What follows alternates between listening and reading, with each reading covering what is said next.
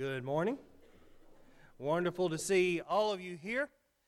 This is a beautiful time of year. I've mentioned that the past few Sundays. Well, last night was no exception. We had the young people out to our house, had a great time, went and did some caroling, and so glad that you allowed them to come over and eat and fellowship. They had a great time, and we really do have a great bunch of young people. So very proud of them and the parents that are involved, and our youth ministry is doing a great job as well. So happy to be a part of this congregation. There is an incredible feeling of togetherness that we had last night, and I hope that you have in your family as well in the final weeks of this month. And I hope you're taking advantage of it. As I watch, some of the classic movies, it's great to see that feeling. Nothing else to do. It gets dark at 5 o'clock, so might as well sit inside and watch It's a Wonderful Life, right? Well, some people also, though, struggle during this time of year. A loved one may not be with us anymore, and this makes the season especially difficult.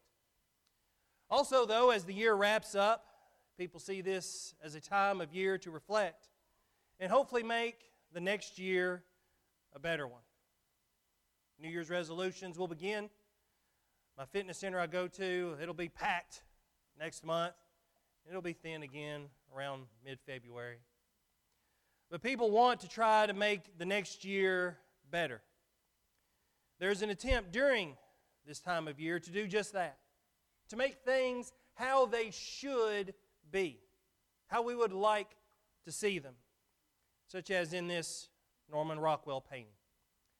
The freedom from want, one of his 4 freedoms, freedom of speech, freedom from fear, and freedom of religion. This being the freedom from want, very popular painting. To have anything close to this during the Christmas season and all others, however, you have to give some gifts. Gifts that everyone needs. If you want it to look like that painting, if you want to have a life similar to that, to the ideal as much as you can make it, as much as you within your family, within your world, within your realm can make it, we have to start giving some gifts that everyone needs. Gifts that are heavy, but that lift burdens.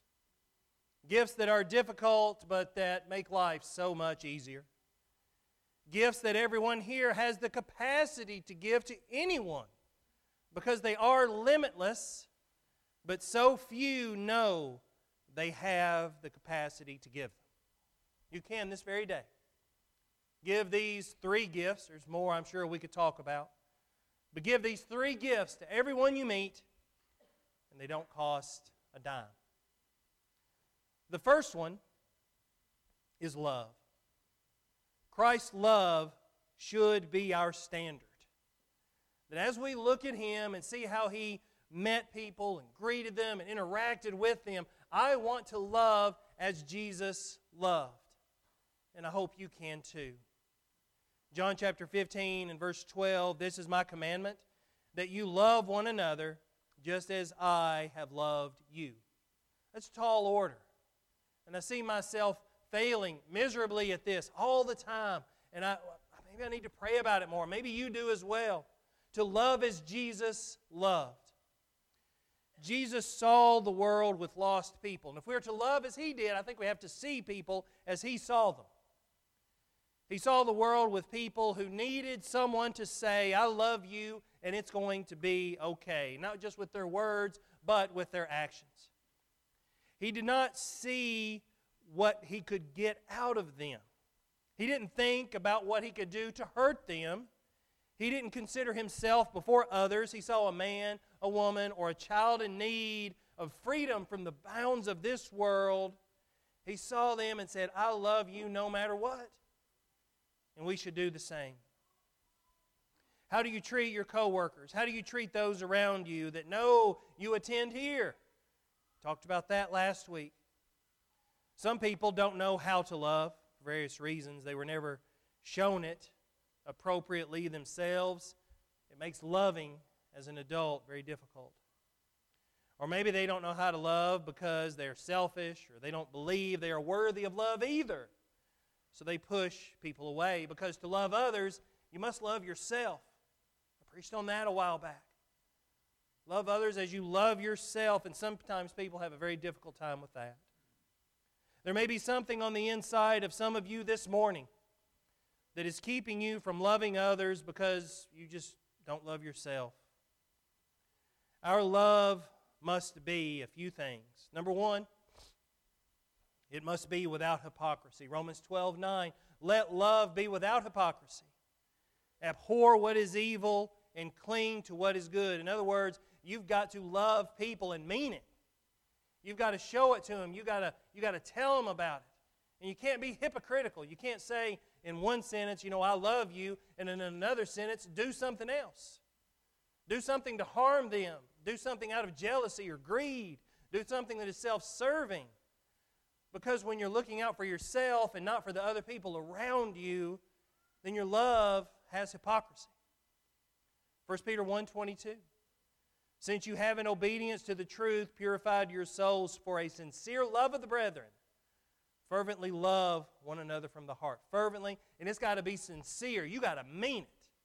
And it's tough to do. It's tough to do because we're busy. It's tough to do because we have inner struggles. But if we can pray more to God and depend more on Him, we'll see this love that He had for His disciples. We'll slowly begin to understand it and realize the kind of love we need to have for each other. Because our love must also be abounding, Paul told the Thessalonians in 1 Thessalonians chapter 3 and verse 12. And may the Lord cause you to increase and abound in love for one another and for all people, just as we also do for you. We need to pray that we can love the unlovable. And sometimes that includes ourselves. Those people, whatever group, whatever person that's out in the world, that maybe is even in this very room, you need to pray that you love that person. Because you don't want to be hypocritical, you want to be sincere, and you want to be abounding in love, because guess what? This gift doesn't cost anything. And you can give it to anybody. We must love a few other people as well that I think the Bible speaks specifically of. He speaks of, loving people in the world, loving our brethren, but there's some other people we need to love too. We've got to love our children. This is natural, but I'm afraid not natural enough. As many parents don't seem to love their children enough to correct them or raise them up in the Lord. The kids, unfortunately, many times are running the show entirely too much. Well, little Susie, whatever you want to be, that's fine. They're not raising them up in the Lord. They're not showing them scriptures. They're not sitting down and praying with their children. If we love our children, the first thing we should want to do is save them from the fires of hell and raise them up to be good Christian wives, good Christian husbands. That's how you show you love your children. You try to show them you love them with gifts, but maybe you're not loving them enough to show them how to be a good dad or a good mom. What they see in you right now, in your home, is most likely how they will be when they grow up. Of the people that I counsel, I can oftentimes look back at their family of origin, see what was going on there, and they're repeating the same patterns, same mistakes, because it's what they know. It's what they understand. And so they're behaving in such a way that they understand. A lot of people, get out of that pattern because they saw other examples or they made specific decisions to do differently. But we've got to love our children so much that we work on the family so that we can raise up the next generation to be God-fearing moms and dads and servants for the Lord. Husbands, love your wife as Christ loved the church. Christ did a lot for the church, and we read this specifically in Ephesians chapter 5, verses 25 through 29. Question is, what are husbands willing to do for their wives?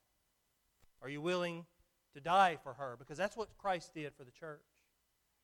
In Ephesians 5, we often focus on the passage that says, wives, submit to your husbands. You won't have to do that. That's important. Well, just a few verses down, brothers, if we keep on reading, we see that the passage says to nourish and to cherish her. That's what also we should be doing. Giving her what she needs is what nourishing means, because she should be a better woman because of you. Cherish her. Make her feel special. She needs this from you, and she chose you to do this for her, and you're the only one who should be doing that. And if you're not, some repentance is definitely in order. Wives, love and respect your husbands. Men, we got to be something to respect. First of all, Ephesians chapter 5 and verse 33. And of these elements here, from where I sit, whenever I see people struggling, these are the things that they want. They want other things through communication, through other things that husbands and wives should give one another. But a lot of them all be summed up in what Paul told the Ephesian church: nourish and cherish your wife. Wives, respect, love your husbands. Titus chapter 2 and verse 4. And whenever we do that, man, that will make your home all that it needs to be. And it can be a sanctuary rather than a war zone. People everywhere in our homes and in our world, they need the gift of love. Also, people need the gift of patience. The verses that speak of the patience of God show Him delaying His wrath. Romans chapter 9 and verse 22. What if God, although willing to demonstrate His wrath and to make His power known, He could very well do that. He brought the flood upon the people of Noah of His day. But He endured with much patience vessels of wrath prepared for destruction. He gave patience to us. In other words, He didn't give us His wrath whenever we probably deserved it, whenever we need it, which is quite often. But instead He was patient with us. 2 Peter chapter 3 and verse 9 says, "The Lord is not slow about His promise, as some count slowness, but is patient toward you, not wishing for any to perish, but for all to come to repentance." How patient are you with people in general? Are you patient at all? Do you consider the hardships they may be facing? Do you consider their point of view? Do you consider that your child has, for instance, we can oftentimes lose our patience with our children. Do you ever consider they've never been an 8-year-old, a 5-year-old, a 16-year-old? Patience must be exercised with them so they can learn what you're trying to teach them. God has been patient with you, has He not? Have you ever met a rude person and been told later, well, that's just how he is, or that's just the way she is? You know, they just talk to people that way. I want to know, when can I use that excuse? I got a lot of things I'd like to say to some people. You know that? When can I use that excuse? Y'all have to look over Dale. He always flies off the handle like that. Y'all just excuse him, please. Where can I get that card? Because some people are playing that. I shouldn't. I shouldn't speak that way to people, and neither should you. And if that's the way you are, as people will often say, then you need to change, because your example should be that of Christ, who was patient with people. Christ dwells in you, does He not? He knew that Judas was going to betray Him, but He allowed it for the progression of the faith. He knew Peter was going to deny Him, but told Peter what he needed to hear anyway. He knew James and John were hotheads, but He kept them around as well, because He knew that He could do great things with them. Christ was patient with these people, and we need to be patient as well. Because patience speaks volumes to those that maybe need love, like I was talking about earlier. 2 Corinthians chapter 6. Let's turn there. 2 Corinthians chapter 6, verses 1 through 3. "In working together with Him, we also urge you not to receive the grace of God in vain. For He says, 'At the acceptable time I listened to you, and on the day of salvation I helped you. Behold, now is the acceptable time, now is the day of salvation, giving no cause for offense in anything, so that the ministry will not be discredited.'" And later on in verse 6, he mentions several things that we should be doing in purity and knowledge, in patience, he says, verse 6, in kindness and the Holy Spirit. Now look back again at verse 3, "Giving no cause for offense in anything, so that the ministry will not be discredited." for this ministry to be effective here at Birdwell's Chapel, we have got to be patient with those that are around us, because patience tells people that you aren't perfect either.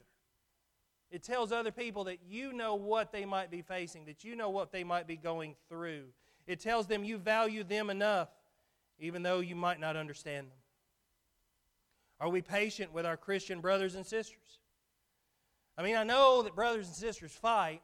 I see that. However, our relationships should be better than they are sometimes.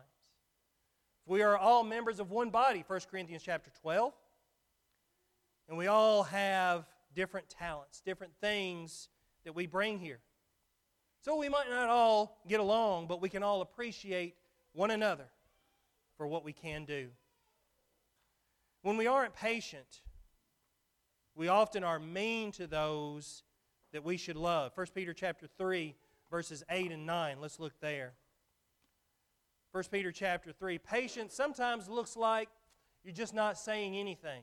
Sometimes patience is a listening ear. Sometimes patience is just telling somebody, hey, I know where you're coming from. I can understand that. I've been there. Sometimes patience says a lot of different things. 1 Peter chapter 3, verses 8 and 9. We read this morning in our young men's class. To sum up, all of you, be harmonious, sympathetic, brotherly, kind-hearted, and humble in spirit, not returning evil for evil. Because you see, we've got to be patient with the Lord too. What did He say? Vengeance is mine, saith the Lord. So sometimes we've got to be patient with God also.